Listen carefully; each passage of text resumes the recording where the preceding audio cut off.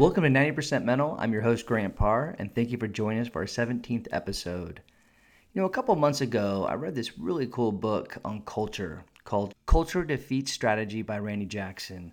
And after I read this book, I started to realize maybe I should do a podcast or a podcast series on the mindset of team culture, how you create culture, how you sustain it, how you protect it, and dive a little bit deeper into the nuances of culture, especially from a football perspective. So I'm like, I think I'm going to get some really cool coaches to talk about the subject. And lo and behold, I ended up actually reaching out to Coach Randy Jackson, who wrote this book, and he was more than willing to be on the show. And I'll be honest with you and to my listeners, this coach is not only innovative, but just a really down-to-earth guy that loves kids, loves to develop football players, and just really loves culture. So I'm really excited to have Coach Randy Jackson out of North Forney High School in Texas to share about what he believes, what is good culture and healthy culture, and how he went about creating this model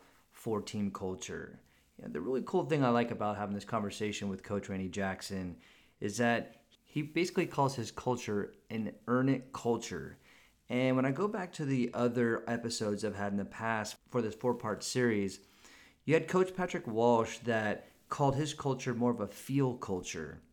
You had Coach Matt Ray define his culture as more of a character culture. And Coach Justin Allenbaugh from De La Salle High School basically called his culture an effort culture. So it's interesting when you look at these different cultures in the same sport, how you have feel and character and effort and earn it.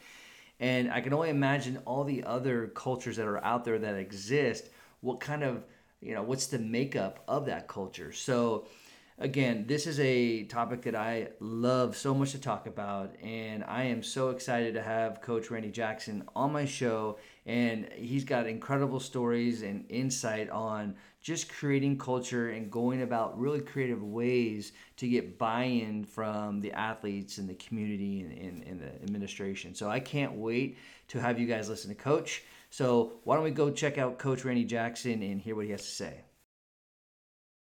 Hey, Coach, how are you? I'm great, Grant. Thanks so much for having me on. You bet. I'm really excited to have you on my show. I'm going to let my listeners know a little bit on how you and I got connected.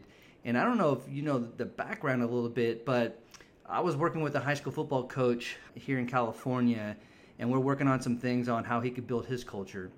And when he started telling me that he was reading this book called Culture Defeats Strategy, he's like, you got to read this. So I started reading this book, and I couldn't put it down, not only because culture is one of the things, and being a football player and playing quarterback back in the day, culture to me is just, it's exciting to build it and be a part of it, and I think it's very vital for the identity of a program. And so as I read this book, I was like, man, I really need to get this guy on my show, but I need to do like a 4 or 5 part series on culture and get some really cool coaches to talk about culture. So, obviously we're going to get into your book and your thought process on culture, but I just want to give a little background that, your book is the reason why we're here, and I'm so excited to hear your thoughts on how to build culture.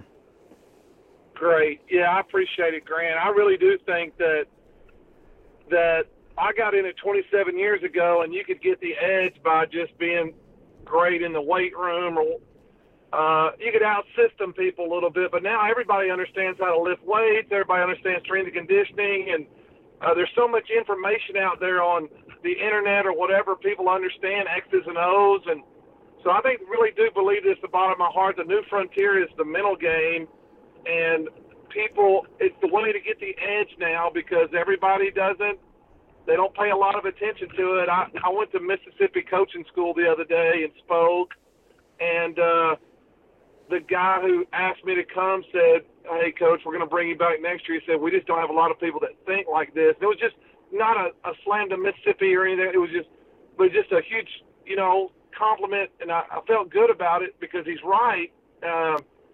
That's the way to get the edge, because people just aren't thinking about it for the most part now. Right, and I agree with you. And what I'm finding as well, when I'm working with high school athletes, I see it in college more so in college, more so obviously in the professional level or at the professional level and Olympic level as well. But I know in high school, I think a lot of the administration, a lot of the coaches, a lot of the parents, they know how important the mental game is. It's hard to. I'm not seeing a lot of buy-in on putting the resources and the money on bringing people in to enhance the mental game. And I'm seeing it in some programs, but when I'm going to other high schools, it's kind of foreign, or they're just like, I don't know if I really want to spend all that money or have somebody else kind of interfere with the coaches. So it's slowly but surely it's getting integrated into the culture. But I think at the high school level, I think there's an opportunity for it. No doubt, and I agree with you. It's cost prohibitive. I mean, that's one thing, and I'm a very black and white person. My history or background is offensive line, where it's very rule driven, and so when I read a book and it says you need better culture and all this, well, I agree with all that, but unless you give me strategies, you don't help me a whole lot. And so in my book, I really try to say, hey, here's why core values are important. Here's how you do them. And so anyway, I guess what I'm trying to say is I think the more people can put out there of here are distinct take-homes that will help you, then I think you have a chance to get it going. And people just can't spend $1,000 to have somebody come speak to their team for an hour or something like that. And that's why I think this book has been really well received and benefited people. 100%. I think, being a part of many cultures throughout my athletic career and also in my corporate career, the way that you go about creating culture, it's incredible. I think you really nail the head from A to Z, from how you create culture and buy-in to the athletes, how you get your coaches on board, and the things that you have this coaching culture that has to exist as well, and the way you hold everybody accountable, and some of the things that and we'll get into it. I don't want to get into it too much right now, but the things that you do, how you execute it, and just certain things that you think about within creating culture. To me, there was a lot of new ideas, and so for me, it was exciting. So I hope that athletes and coaches that have a chance to listen to this podcast, check out the book, I think they're gonna get a tremendous amount of value out of it. 100%. Well, thank you. Perfect. Well, before we get into the nuts and bolts here, I always start off my podcast to set the tone here from a mindset standpoint. I always ask all my guests, what does mentally tough mean to you? Well, for me, it is being able to get over a mistake. I mean, it's being, that's one reason why we play so fast that I'm a big believer in tempo is we just want to be relentless and snap the ball, because I really think it takes a mentally tough person to be able to say, so what, next play, take a deep breath and get ready. And so there's a lot of great definitions for mental toughness, because I'm one of those that I do believe, I love the name of your podcast, because I do believe that sports in general is physical and your body and you got to be strong and all that, but your mind is what controls the physical. And so for me, mental toughness and the mental game is just, like I say, that's the new horizon and all. And so for us, our guys, we're going to be mentally tough. We're going to be in shape. It means we're going to be able to overcome obstacles and overcome mistakes and go to the next play and wipe the slate clean. Right. Absolutely. And, I love asking this question because there are many definitions and perspectives on what mentally tough means. And we all have a different perspective on it. And I thank you for sharing that with me. I just love the whole idea of being resilient. And like you said, in any situation, how can you deal with it and let go of it? And so it's great. I appreciate your thought on that. When it comes to culture, it's interesting because there's a lot of, it takes some time to get culture, to get people bought in. And for someone like you that's been coaching for 27 years, you've actually had a really, really good track record at many schools, which is really not heard of. It's hard to go from one school to the next to the next, and have really good results like you have been. And recently you just you switched from Grapevine High School to North Forney. How's that transition been for you?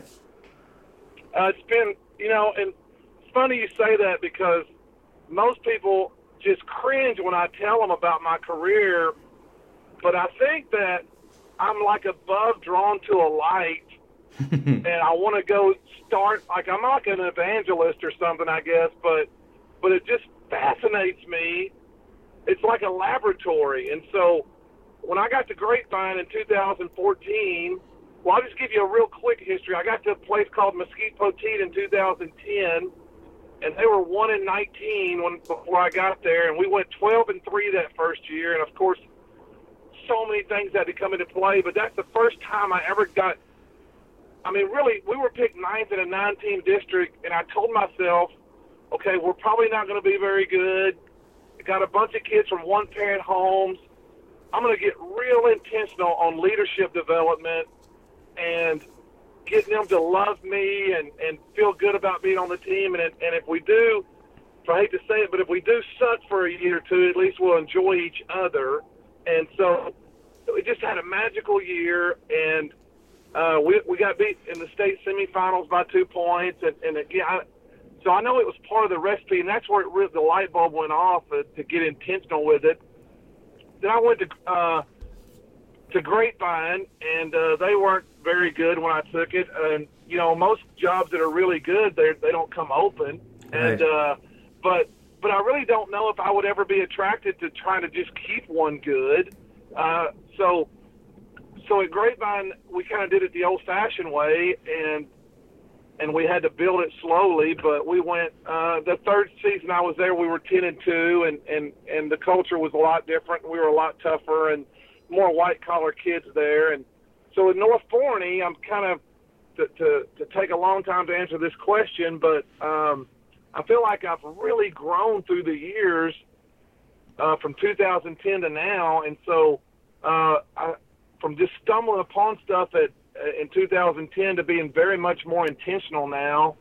And so when I went into North Forney, the school's been around since 2009, never really had a winning season, and they were 4-6 last year. But so the first thing we did was go in, and I think you really have to commit to spending 15. Well, I hate to say, I know everybody doesn't have this kind of time, but we spent 15 minutes a day in leadership development in a classroom setting, made them take notes, and really started the brainwashing process of what our culture was going to be. Brand. I really like this term. We branded North Forney football from I got there February 27th, and we branded it from that day and every day. How can we convince them and feel good about being North Forney Falcons? So I'm not sure if that's exactly. I can go into exactly all the different strategies we've used, and I might take up the rest of the episode, but however you want me to proceed with what we've done at North Forney, I can go, knee deep in. Awesome. Well, yeah, we'll definitely get in that, because I definitely want to understand a little bit more so about your core values. Reading from the book, I have a really good sense of it, obviously, but I want my listeners to kind of get a better sense of your core values and the structure and the strategies that you use. But before I get into that, though, can you share with me, what was the culture like at North Forney on your first day? My first day there, we ran 3 200-meter dashes, and I let them have rest in between, and we had 15 kids throw up. So it was unbelievable. I couldn't, not to be negative, but they were out of shape. The locker room was filthy. I'm a big believer in coaches being in the locker room after our athletic period was right before lunch. And so I went into the locker room after the athletic period was over with, and I could tell they weren't used to that. And so there was I mean, there's a lot of talent there. We've got a lot of talent, but so basically it was just one of those things where the kids were really strong. I mean, they had done a good job in the weight room. The kids were hungry. I mean, there's a bunch of good men on the coaching staff, but I just didn't think there was a lot of intentionality on the little things. So that's the first thing we had to take care of was, and I'm going to talk to you a lot about relationships and kids laying in traffic for you and all that, but until we could get them in shape and get them tough and get them cleaning their locker room and doing the discipline things, then we didn't worry about the relationship until we, it was about a month before I got into the relationship stuff. I had to get them tougher and more disciplined before we worried about that stuff. Was there any kind of pushback at all from the athletes having a new coach come in, a new way of thinking and doing stuff? Were most of these athletes, were they open arms about it, or did you have any kind of pushback? Well, you're always going to have a little pushback, but I think when all the coaches out there listening to this, when you decide to take a new job, you have to make sure that there's certain things in place. And this is a hard one, but what I inherited was a pretty good senior class who hasn't won, and they were hungry. And I don't know how you can find this out before you take a job, but these guys were hungry. It helped me because the team in 2010, Mesquite Poteet, that we had the great turnaround, is in this team's district. It's like 10 miles away. So for lack of a better term, I had a bunch of street cred when I got there. And so they were ready. They just didn't know. And so for the first month, I must have said it 1,000 times, hey, this is not your fault, but it's going to be your fault eventually. So let's go. And so for the most part, they were hungry and ready to go. And we had bumps in the road, but not too many. Like a lot of coaches out there listening, you just got to get through that whole first season and get those seniors out of there. I really do think it takes 2 off seasons to really get your culture really established. But we've had a good summer, and I think that this first season we'll have a chance because they did not push back too much, because I think they're hungry and they see that I've got a track record, and I think they're willing more to buy in because of that. Definitely, and you make a great point where you have. Obviously, you're actually fortunate to have a good group of seniors, because sometimes you have to go, like you said, go through a couple classes before you really see the culture thrive and the whole, not only the team, but the administration and parents and the community really they've seen it for a couple years and they're buying into it. But you have a really good group of seniors, so that's a little bit of luxury there, that you can start off building your culture with good leadership and good men. So that's a good position to be in. Yeah, that's a big help, and I don't want to get off track here too much, but there's so many. I talked to the Booster Club. Hey, you got to fascinate guys, and so you got to make them feel good when you take over a program that hadn't been winning. Once you get the discipline and the toughness, and you get them. I mean, it took us a month when we would get them tired. I wanted them to stand a certain way with their hands behind their back, their feet together. And I wanted their toes barely touching a white line on the football field. And I would say, I want you to touch the line, but don't be on it. It took us, I promise you, it took us 1 solid month for 60 kids to do this. And that just sounds mind-blowing. But once you get that done, then you say, okay, we're going to get new uniforms. And then so you got to do. It takes a little bit of money. It really does to win. I think to change the culture, if you have a little money to begin with, it helps. The core values and all that stuff we're going to talk about doesn't take money, but so we're buying the new uniforms and we're doing that kind of stuff too. And I think that is a help too, as far as if you want to turn it around the first year. Definitely. When you have some money, that definitely helps big time.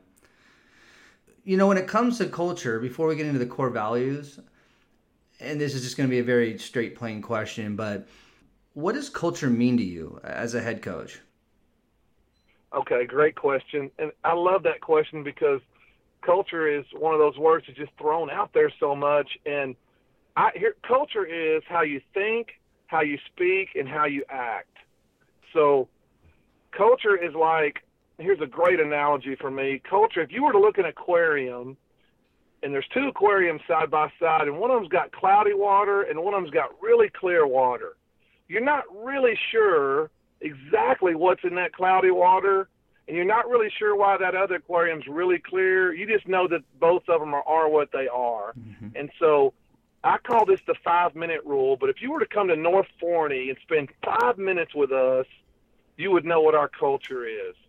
And so, it's kind of like, but in 1964, a Supreme Court justice said, you really can't define porn, but you know it when you see it.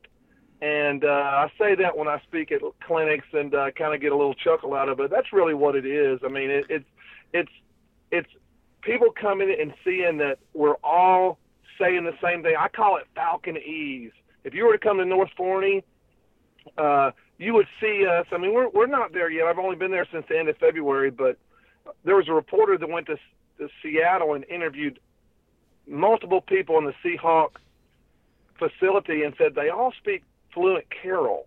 And, I love that. I mean, and because, he's got a great culture there. And so we're all trying to get our guys to speak fluent Falconese. And I think when you do that, I think here's a litmus test I tell coaches. If you want to know if you have a good culture or not, ask your team questions. And if you get the same answer from everybody on your team, you've got a pretty good culture. But if you ask them, hey, what is tough, or what is like blue collar, or what does juice mean to you? And if you're getting a bunch of different answers, that means you got work to do to make sure your guys are all thinking the same thing. Right. Absolutely. When you have a team that's that's when you truly know when a team is bought into the culture, when they're speaking the language and living it and living it. Yeah. Yeah. It's awesome. Now, there's so much to your approach, and there's so many great things that you do as a head coach when it comes to culture and building culture and sustaining culture. But talk to me right now about your core values of your culture. Okay. So we are going to have 5 core values, and you got to let the guys be in on this. So whatever you're in on, then you'll buy into. And so when I got to North Forney, after a couple of weeks, I started, you gotta start I call it the brainwashing process, but you gotta start using words. And so I said, okay, you send a Google form out, or however you want to do it. You can do it on sticky notes and organize those, but I'll say to them, hey guys, when we play our biggest opponent, for us, our biggest rival's Forney, then when that game is over with, what do we want them to say about our team? Or you could phrase it another way. If we were to beat our biggest rival, what do you think is the number one reason why we would beat them? And so you're going to get all these words like brotherhood and unity and tough. And you got 75 kids out there and you're getting these words, and then you start organizing them and grouping them up, and then those are what your core values are. Now, like I say, you can't go in there the first day, or you're going to get things like pride. And there's nothing wrong with the word pride, but it's not a fascinating word to use for a core value, and it's not a measurable thing or whatever. But so, and honestly, you can kind of manipulate this. So our core values, and I assign ours to a day of the week. So on Monday, ours is juice and tempo. So juice for us is energy. Tempo is we're going to do everything fast. We call it Falcon Fast. On Tuesday, it is compete. On Wednesday, it's blue collar toughness. On Thursday, it's family. And and so that's our ring finger. And that's the only vein that goes to your heart. On Friday is discipline, and we take our pinky finger and we point it at our sternum and say, hey, you can count on me. And so we have a little hand routine, and really anytime we have a competition, we add 2 more core values, and that is finish, and we hold a fist up in the air, and then payday. And it's kind of like punching that clock, and we're going to get paid, and we slam our fist down. So we have I know this is so hard probably on the radio, but we have a hand routine, and so our thumb is juice and tempo, and our index finger is compete, and it's like, so we take on juice and tempo, we take our thumb and we're like stirring the pot, and on compete, we take our index finger and we point, me versus you, and on Wednesday is blue collar toughness, we take our middle finger and we grab our collar, and on Thursday is family, and we do our ring finger, and then the discipline and finish and payday. So I hope that made some sense to you, but so that's how we do it. But our players, they were a part of this, and so it's very important. So once we figure out what our core values are going to be, and those are a little bit different than Grapevine, not a lot different, but those are our core values. And then I would take and talk about every one of our core values. And so I would take 3 days and just talk about what juice is. And we have a deal we call Juice Factory, where all the kids are jumping up and down saying yes, yes, yes. And so we introduced Juice Factory to them. And then I'd spend 3 days and talk about compete. And then I would take 3 days and talk about blue collar toughness. And once we did that, so this has taken a while, but it needs to take a while. And then I would ask them, hey, let's define these words. Because if you can't define something, you can't achieve it. And so, I mean, it probably took 3 weeks to talk about these 7 core values. And then we defined it. And, again, we did it through, hey, a Google form. And we let kids, type in what they wanted to. And, again, you can kind of manipulate it. But so that's our creed, is all of our core values defined. But so the biggest thing I guess I want to make sure everybody understands is if you just give them some core values, like before I learned how to do all this, and I just want to give him a plug. I learned this through Brian Kane. And he's a mental coach, and he's a good one. Works with SMU football and TCU baseball. And so before I learned this, I would just do it. I'd read Pete Carroll's book, Win Forever, and one of his was Be Early, and I just used some of those things, but we were an inch deep and a mile wide, I guess, and there was no value to them. I mean, if you would have quizzed our guys, they wouldn't have known. I guess they might have known what our core values were because they were on their locker plate. But now, man, when we changed that, then it became something real to them. And those kids at North Forney, I mean, for a team that's never really won, they know what our program's about. And if somebody asked them, hey, what are y'all about? They would quote our core values. I mean, they would know our creed. Big deal. It's a big deal. I mean, we're an earn everything program, so they won't get stickers on their helmets until they can do that hand routine, until they can do our creed. I mean, define every one of them. That's how they get. Like I say, they're never happened before, but there'll be some plain helmets week 1 if they don't know how to do that. I love it. I love the approach. And for my listeners, when you have a chance to pick up this book, Culture Defeats Strategy, on the front of it, it shows a football player wearing football gloves on each finger. The core values that Coach was talking about, they're written on each finger. So you'll get a better idea and a better picture when you see it, actually. But what I really love, there's a few things I love about this. I love that you have family on the ring finger.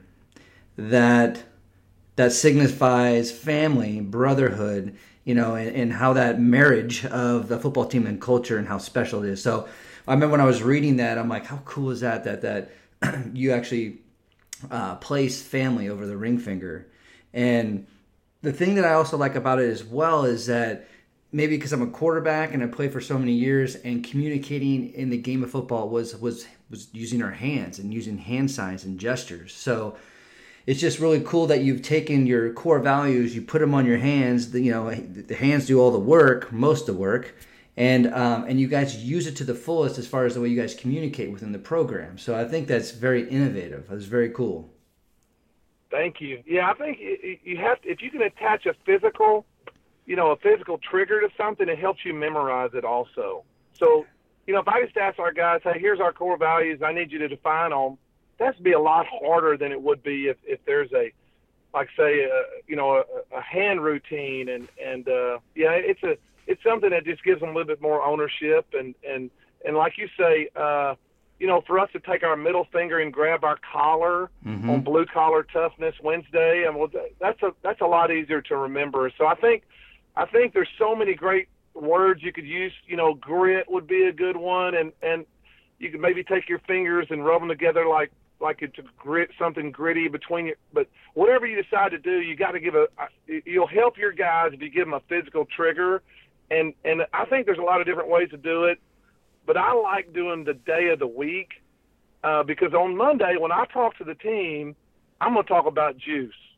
And I'm going to talk about bringing the energy, and Monday can be a bad practice day. I mean, it's probably that all across the nation, Monday practice. And right. And so we're going to have a juice winner. At the end of practice, I'm going to ask the guys, hey, who is the most juiceful? And we're going to celebrate that one or two or however many guys get. I'm going to ask the coaches, who was the most juiceful guy at practice today? At the end of the week, we're going to have award winners, and we're going to have a juice winner. On Tuesday, I'm going to talk about compete. We're going to keep score during practice. So there's a theme for each day, and there will be a winners. And the guys that go out for the coin toss are going to be – you're not going to go out for the coin toss if you weren't either – I mean, I can't have 7 guys go out there, but there will be a 4 winners basically, and it'll be juice, compete, blue collar, and family. And those will be the coin toss guys. So it's just a way for you to organize your week. And man, I've been doing this for a long time, and there's been days before I've stood before my team at the end of a Wednesday practice and kind of winged it. And well, now I don't, because I know on Wednesday I'm going to talk about blue collar toughness. So I just think it's a good way to help you as a coach too to kind of organize everything. Like on Thursday is our family day. On Thursday I'll have kids. I'll say, hey, you must go take a picture with your favorite teacher, with your arm around her if she'll let you, and post it in our. We have kind of a text group that I can explain to you it's called WhatsApp, and so every kid has to take a picture on Family Day. The next week it might be take a picture with your favorite administrator. The next week it might be, man, you got to take a picture with your mom and post it. And I'm telling you, if they don't post it now, we bear crawl them. I mean, none of this is optional. And so it just gives you a way to organize your week and your core values. And again, there's a lot of good ways to do it, but that's how I've chose to do it, and it's worked really well for us. Yeah, I love it. I love the fact that you streamline it, your culture, you provide structure to it, but it's a way for them to live it every week, every day of the week, what you're living. And I truly love it. I think it's very creative. I wish I had that when I was playing ball, or a part of this type of culture. And I was also wondering as well, when you're coaching on the sideline in the middle of a game, with using these hand signals, if an athlete is lacking, aggressiveness or toughness, or they're not competing, do you usually use those hand gestures during the game? Do you communicate that way, or is it more so during practice? It's really just more so during practice, but I don't think that's a terrible idea at all. I really don't. I could see if a kid wasn't being if a DB wasn't going up and high pointing the ball, taking your index finger and saying, hey man, you got to compete better than that. I mean, so I could see where that could be really useful. Yeah, absolutely. And for me, it's just because I'm so into hand signals my whole career, and I was just interested if you guys ever do that. You also bring up how you earn things within your program. Yeah, well, we just have a earn it mentality, yeah. And I just think that there's that everybody gets a trophy deal, and so like we do some. Anything we can do to earn things here, we're going to do it. So, like when football season's over with, we're going to put a white T-shirt on every kid, and it's going to have a big question mark on it. And that just means we don't know about you. We don't care if you're a 3-year starter, because you may have fallen in love or something and not care about football anymore. And so they're all going to wear a white T-shirt, and after about 7 weeks, we're going to start letting them earn their way into the varsity locker room. And so we'll pick 2 kids, and they'll have to know everybody's name on the team. They have to be able to do our creed, our core values, and our creed. And then they do 3 combative wrestling kind of deals, and whoever wins 2 of them, they go to the locker room. And the first kid gets into locker number 1, and then after the next day, I'll go in there and I'll say, hey, who do you think ought to be in locker number 2? And we'll decide on a couple of names. When those 2 guys are competing, they got to know the core values and the creed, everybody's name. They're going to wrestle. And then, boom, he gets in there, and they get to take their white T-shirt off with the question mark, and we give them a nice compression shirt. And so that's one way that we earn things. Again, they're going to earn their decals. If they come to enough summer workouts, 75% of our summer workouts, they get a bowl game patch for their jersey, and we call it Earn Your Badge. And so, and most of our kids will get it, but it's one of those deals where they all won't. But anything we can think of that they have to earn, like I really used to just send out guys for the coin toss and not put any thought into it. And now it is you've got to earn your way in through being one of our core value winners of the week. And so I really think that's a big deal. If you're going to be a blue collar, tough, earn it kind of team. I mean, again, it just depends on what you want your identity to be. But a lot of kids nowadays, I mean, it's not their fault, but they don't. I mean, if they don't have an iPhone by the time they're in 6th grade, they think they're the only kid in America that doesn't have one. And so I think that if you can teach kids to earn things, it'll really help your culture. 100%. It teaches, man, just that piece of your culture really conditions these athletes to be men and to grow into strong men. I've been around a lot of coaches and a lot of programs, and especially just coached at Sarah High School out of San Mateo, California, and the head coach there, Patrick Walsh, is all about the same thing about earning your job, earning it, and how that's going to shape you as a young man in college and in your first job, and as you get a family, and it's just good life skills. I just love it. That's right. I mean, we're enabling them if we're not making them earn things, and we're just not gonna. I mean, our guys, they don't get to pick their number until after summer workouts. So if you want number 5 and and somebody else wants number 5, he's come to more workouts, he's going to get it. Right. And that's pretty tough, but we're going to earn things at North Forney, and like you were saying, we're going to make better men out of them because of it. Yeah, 100%. And it kind of reminds me of, and I read this not a couple years ago, actually, but it reminds me kind of the thought process that Urban Meyer has within his program. And I want to say that he calls it the color code. Oh, man, it's basically the colors of Ohio State. So he would have, gray and white and black, and you start off at the gray color. Everyone is at the gray color. And if you do certain things that you earn, whether if it's, the GPA or getting a certain GPA, or you score a certain amount of touchdowns, whatever it is, then you go up to the next level of color, but you get things with that color. So if you want to wear a towel during a football game, well, you have to earn that, and you have to be at a certain color level to earn those certain things. If you want to have your own table during lunchtime, or you want desserts during summer football, whatever it is, you have to earn each level of color to have these certain things granted to you. Oh, I love it. Yeah, love it. Well, and I think that is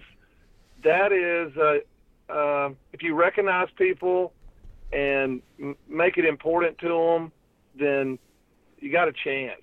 And I know, everybody wants a helmet sticker, and we do things like that for grades. We have helmet stickers for grades and all that. But For the guys who are getting things, the two guys and they're getting the same thing that who hadn't done the same, it's not sending a good message. Love it. Right, exactly. What do you think makes your culture special? Oh, well, here's what boy, that's a great question, Grant, but in a nutshell, here's what as the head coach, I make sure our players are going to be blue collar, tough, and earn things. We're going to play hard and fast, and that is my number one job. But I'm going to hire assistants who they will lay in traffic for. So now my assistants, we talk about this in staff meetings. I mean, the players have to get the same answer no matter who the assistant they go to. But as a head coach, it's hard for me. Like in the summer, I take about 6 to 8 kids every 3 days, and I take them to lunch, and we talk. And it's great. And it's the time I can spend with them. But for the most part, the assistant coach is the guy who has to make sure that they don't want to let him down and that they will the term I use, lay in traffic for him. So I really think our culture would be one. We're a two-sided program, and it's blue-collar tough, earn it, and we hope nobody wants to play us. And the other one is we're a program that they can't live without. It's tough but meaningful is what I call it. And so the head coach, I think, has got to be the tough, and he's got to make sure. And the assistant coaches have to make sure that they're the meaningful and that the players are laying traffic for them and they'll die for them. And so I think that's probably the short version. If I could give you what our culture is we want to make it where it's something bigger than themselves. I mean, we're going to do community service, and we want to change the school in North Forney, but we want to do it through blue collar, tough, earn it, and relational, lay in traffic. Beautiful, beautiful. And, when you think of the game of football, you think of toughness. You have to play this game. You have to be mentally tough and physically tough, and that word is thrown out a lot. But I want my listeners to really understand that when athletes are going through or playing for you, these athletes really embrace the fact that you need to be tough. And if you can share that story that was there's many stories in your book, but the story about the running back who was just a tough kid, and he ended up playing, I think, without one of his tendons in his knees. Yeah. So this kid's named Manuel Gonzalez, and wow, one of the best things about this book was getting to write about a few kids like this. I don't even know if he's read the book, and this was in 2001, a little Mason, Texas. It's in Central Texas, 200 students in the high school, and Manuel was about a 4.85 running back and linebacker. We started the year 0-5.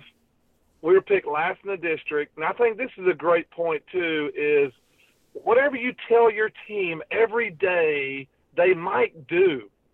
So every day I told our team we would make the playoffs and win a playoff game, or, we would win a gold ball every day, 0-5, and that's hard to do, 0-1, 0-2, 0-3. So we were 1-7, and 3 teams went to the playoffs, and we had to win our last 2 games to get in, and we won both of them. And neither team was great, don't get me wrong, but neither were we. And so we won 2 games, I think, because we just told our team every day that we were going to go to the playoffs and win a gold ball. And so they bought into it. We played a 9-1 team in by district and beat them 14-13. But anyway, week 8, Manuel tears his ACL, and he is really like our top 2 or 3 guys. I mean, he is a servant leader, great guy. I mean, the heart of it. I mean, he's our guy. And so we win these games without him. We win by district without him. And by district, I'm telling you guys, if you'll just – a leader provides hope. And man, I just tell our team all the time it's going to be okay. We took a guard in by district and made him our fullback. I mean, he wore number 54 in the game, and because he had to do more than one thing, and we were in shotgun most of the time. But bottom line is, we just told our guys it'd be okay. Hey guys, we're going to put in 2 trick plays. They both worked, And so, but anyway, so Manuel is the people told me, hey, we can take his ligament out, and he can play, but he really can't cut much. And then when the season, then we'll put it back in.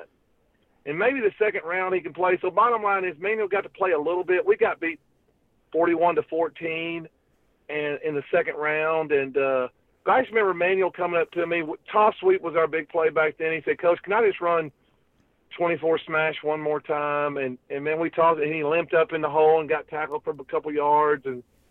But those are the kind of guys, that those are the reasons you got to have some of those kind of guys if you're going to be 1-7 and make the playoffs and win about it. Even though he wasn't in, the whole. But so yeah, those are the kind of guys you got to celebrate, and I think that earn it culture helps you maybe develop some guys like that. Absolutely. I mean, just listening to that is just pure toughness right there, man.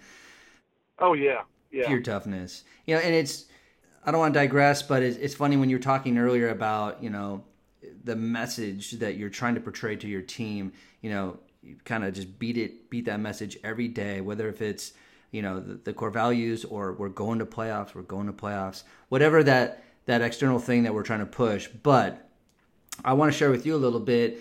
I don't know if you had a chance to listen to the episode with Coach Patrick Walsh from Sarah High School. When we were playing last year, we started 0-4, and we had an incredible team, but we were getting killed by teams that were in top 10 in the state. But we were 0-4, and we were supposed to win our league, and it was it's fascinating. Going into our 5th game, we were sitting there in the coach's room, and the head coach, Coach Walsh, comes in, and he goes, "So who's ready to go to the playoffs?" And you could tell all the coaches are like, "What?" And he's wearing this turkey sweater, and he's been wearing this turkey sweater ever since summer, and he's got 3 or 4 different kinds of turkeys, the Holy Trinity. So there's I can't remember what it was. There's a turkey and a Bible and something else, but his goal is that I want everyone to buy into having Thanksgiving together, because if we're all having Thanksgiving together, the very next day we're playing for the CCS championship. So that was his deal, is to wear this. And there was times we had practice, it was 95 degrees, 101 degrees, and he's wearing the sweater. And so while he's been wearing this sweater and we've been getting our butts kicked, he comes in and he's just like, who wants to go to playoffs? And it was great, because I'm like, yeah, I want to go to playoffs. I mean, I want to get better and I want to focus on what we can do now, but I want to go to the playoffs. And the team never wavered away from the culture. They bought into it, and it was special because when it was Thanksgiving Day and we ended up eating together, it was like to see that vision being followed through and have everybody believe in it. Administration, the parents, it was beautiful. It was really beautiful. Yeah. So yeah, just really interesting how powerful when you're not beating down, but when you're hitting home on the message that you want. And with that being said, as a head coach, how do you integrate the administration and the community and parents into your culture? Well, we do the best we can as far as getting people involved. We have, on the night before a game, we have a deal called Polish and Pray, and we invite the moms to come in and polish their son's helmet, pray over his locker, leave a note in his locker. We kind of hope they'll spray some Lysol and make it smell a little bit better in there, So we got moms doing that. The next day, on our game day morning, we have a thing called Breakfast with Champions, and we invite the dads to come. But the best part about it is I get men who aren't dads to adopt a player for the season, and so they come and they sit next to their player. The dads are in the back. we show a highlight video from the last week, a 5-minute video. We have about a 15-minute motivational speaker / devotional. We talk about core value award winners, the game coming up. And so, of course, you know, we have booster club meetings and things like that. But I think you have to get people they have to see the good things that you're doing. It can't just be about X's and O's. And so next week we'll have I encourage everybody to do this, have a football 101 for moms. So we'll do that about 10 days before we start two-a-days. And it's just, you know, football's safer than it's ever been. But because of the press, no one believes that. But helmets are better than our equipment's better than we're all hot tackling now and taking the head out of the game. Texas, just like California, probably every state has a state mandated protocol when there is a concussion. So I have a doctor come in and talk about concussions. I have a nutritionist come in, and we have our OC and our DC talk, and I have this is the thing they love the most. I have official come in and they get to ask the official questions, and so that's the more you can put your message out there and get the parents involved, the better you are, the better off you are. And just again, it's all about buy-in, and people won't buy in if they can't participate a little bit. That's it. That's exactly right. Great point. You know, and it's funny, not funny at all, but you make a great point about how far we've came as a community within football as far as the safety piece. And I'm sure that you've read just recently, a few days ago, on the CTE results that 99% of professional football players have CTE. And, you know, and that's alarming. And I think what it can do is really deter people from the game of football and not allowing their kids to start playing youth football or high school football because of that. And I do understand that. But if people can really understand that if their athlete is within a culture like yours and gets to play the game of football, it's more than X's and O's. It's more than you know, touchdowns and tackles. There's so much, like we said earlier, you're allowing kids to grow leadership skills, communication skills, learn how to work with them with the team building skills. It's just, there's so much that you get from this game than just scoring and winning in championships. And I just hope that, you know, again, I want everyone to be safe, and I understand that CTE is real, but I just hope it doesn't deter people from supporting and getting involved in the game of football. Yeah, and you know, and there was a study out a week or so prior that there's zero evidence of CTE from guys that just played high school football, you know. So, man, I think, but like you say, there's so much good. We tell our parents that their son is in a leadership development program that happens to play football. And so it's pretty strong, you know, and so when we say that, we have to back it up. But we tell our players, hey, we're going to help raise you. And so I tell them I've got a son who doesn't play football. He's a wrestler.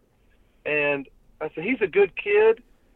And I said, he's a good kid because I raised him. And I'm going to help raise you. And so I think that allows you to coach them a little harder if you'll tell them, hey, I'm helping to raise you. And when you go get a job and say yes, sir, and no, sir, and shake somebody with a good handshake and you look them in the eye, you're going to beat somebody out who didn't play football or didn't play baseball or whatever, and because they didn't learn how it really is to be, you know, a legitimate, you know, adult and look somebody in the eye and be a real man about it. And so I think the more you can talk about those kind of things, I mean, winning's a byproduct. I mean, there isn't any magic winning. It's about the team that's going to play the hardest and be the most disciplined and all that, and your culture is what allows that to happen. And that's when, you know, everybody's so wrapped up into going to a clinic and learning the next RPO. And Nick Saban and Dabo Swinney did not play against each other because they both had some secret play.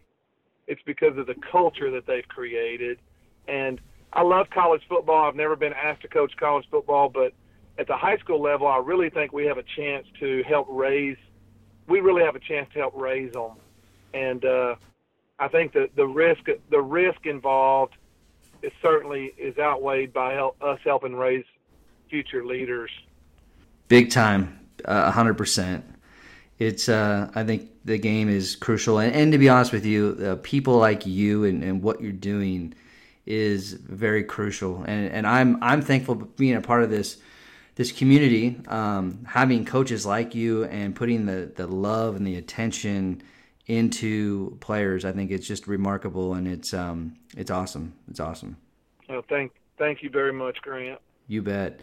Now, who do you think holds a culture accountable? I a lot of people say, well, coaches do, but who do you think at the end of the day holds the culture accountable? Well, I think it's the players.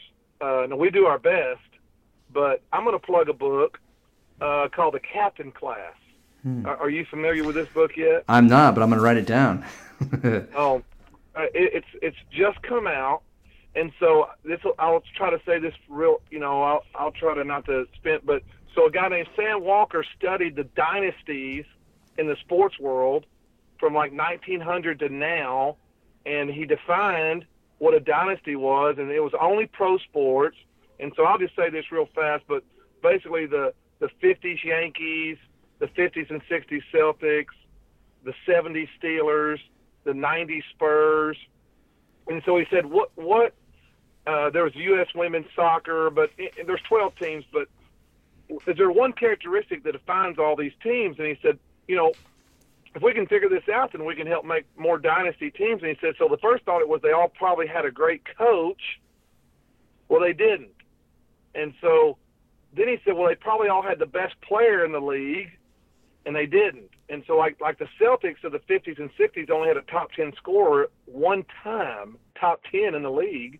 And so it's not about having a great coach or it's about, he figured it out. It was, they all had a captain who had certain characteristics, and the big characteristics that all these teams had was a captain who was a servant, who was a water carrier, who was the hardest worker on the team and would hold the standard, but they were an arm-around captain, so Tim Duncan is really a great example. And when I have these lunches with my players every 3 days in the summer, I talk about this book and I talk about what a dynasty captain is. And if we're going to have a great season, it's not because I got hired at North Forney. It's not because somebody's going to have a great statistical year and our quarterback's we're only going to have a great season if we have a bunch of dynasty captains.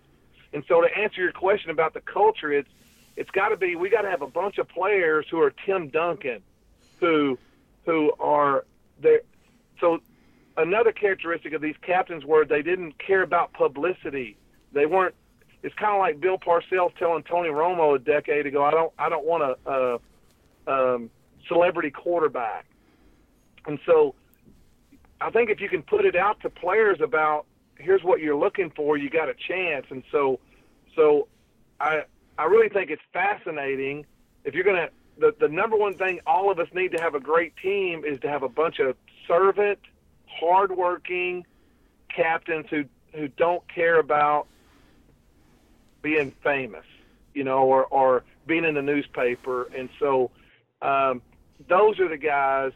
That's your culture guys.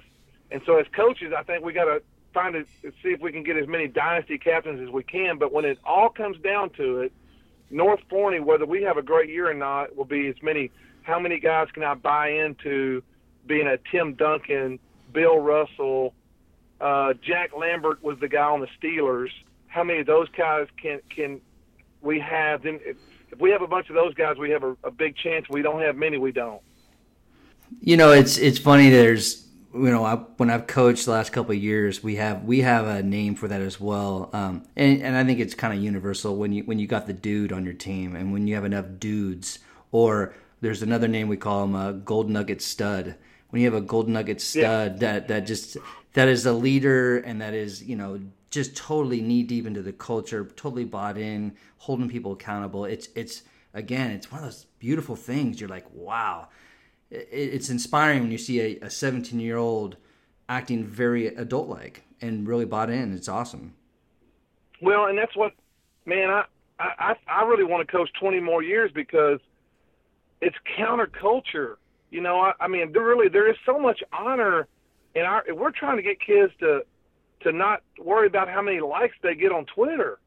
And we're trying to get kids who want to be servant leaders. And man, that's just not what our society is about anymore. So that's what fascinates me about my job is I've known these kids for 5 months, and how can I brainwash them into being anti-culture or counterculture? And if I can get that done, we got a chance. And that's what I just want to get. It's not some magic play that I came up with this summer or went and visited somebody and got it.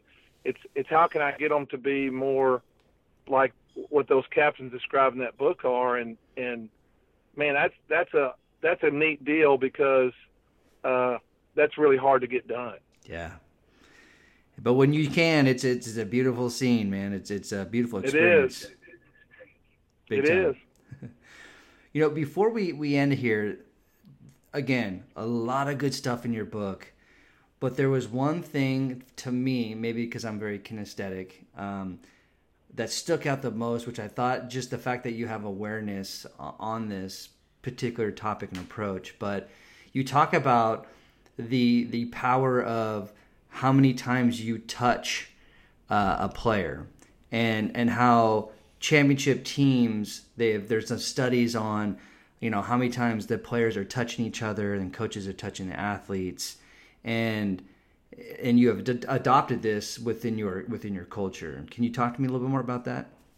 Yes, sir. I think that's a great question. I thought it was fascinating when they did a study, and the two teams in 2010 that went to the NBA Finals were the Celtics and the Spurs, and they broke it down, and those two teams touched each other the most of anybody in the NBA.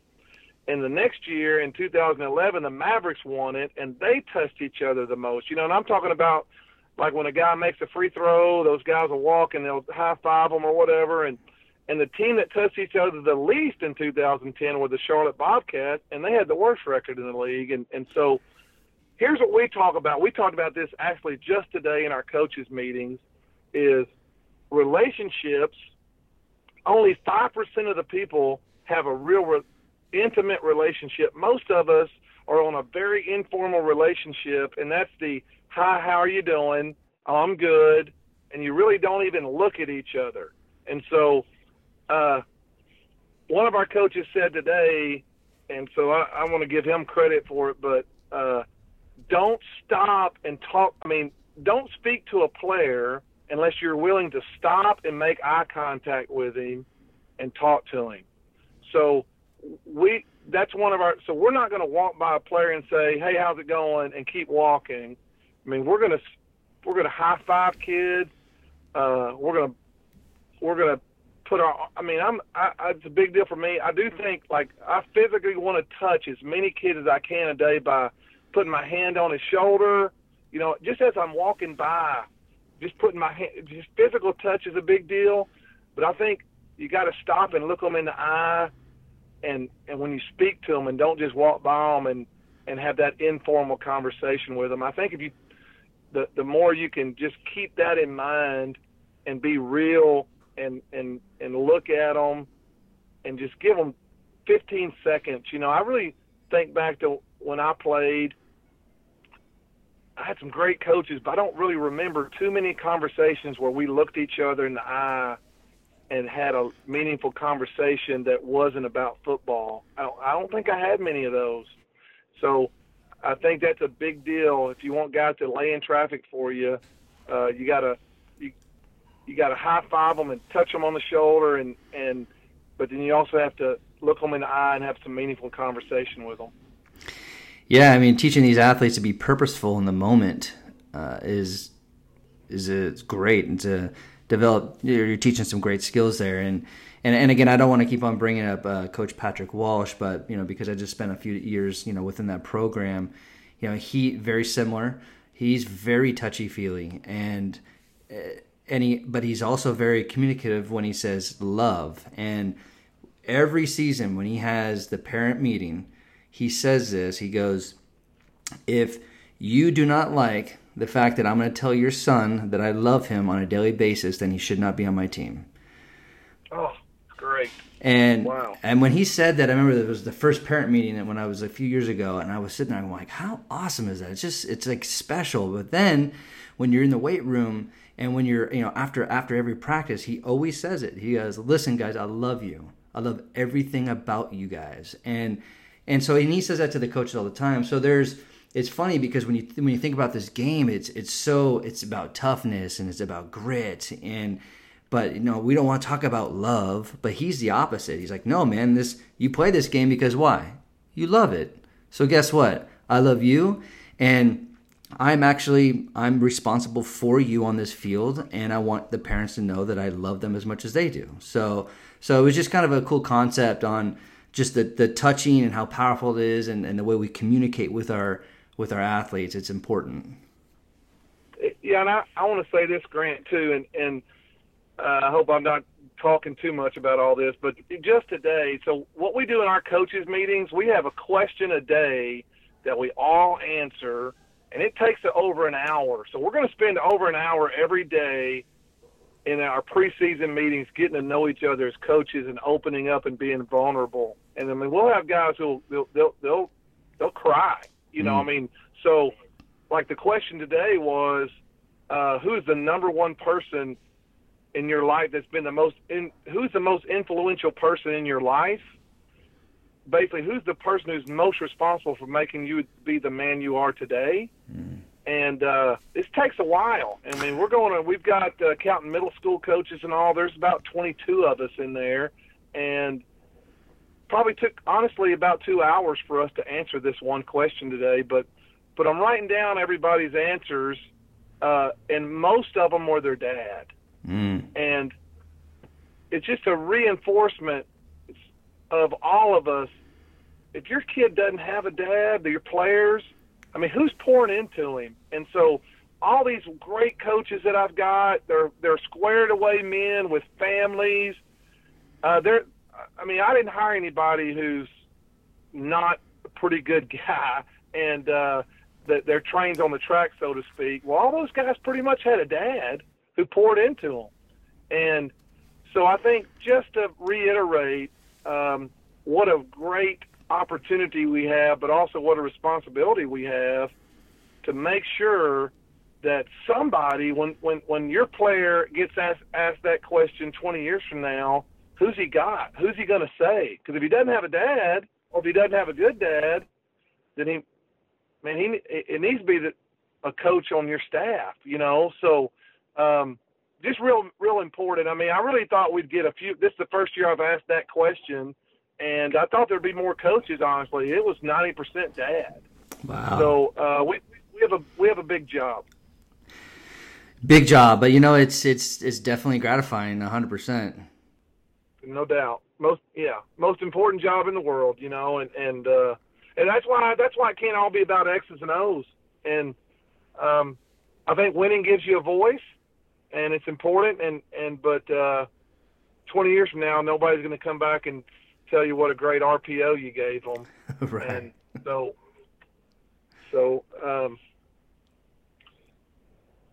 was really powerful today to hear those men talk like that. Well, it's awesome that you allow them, you give them the space within the culture to do that. I think, I work with there's another performance coach that works with a lot of NBA players. And when it comes to vulnerability, he always says, victory to the vulnerable. And because he was just, it's awesome because he says, basically it's the birthplace for innovation and creativity and change. And if you're going to, if you want to do those things, you got to be vulnerable. So that's great that you allow them to have that platform and that space. Thanks. Yeah, it's just another example of, we have so much to do. We have so many things to talk about. The first day of practice, to hand out equipment. But to spend 2 hours with us getting to know each other a little better and being vulnerable.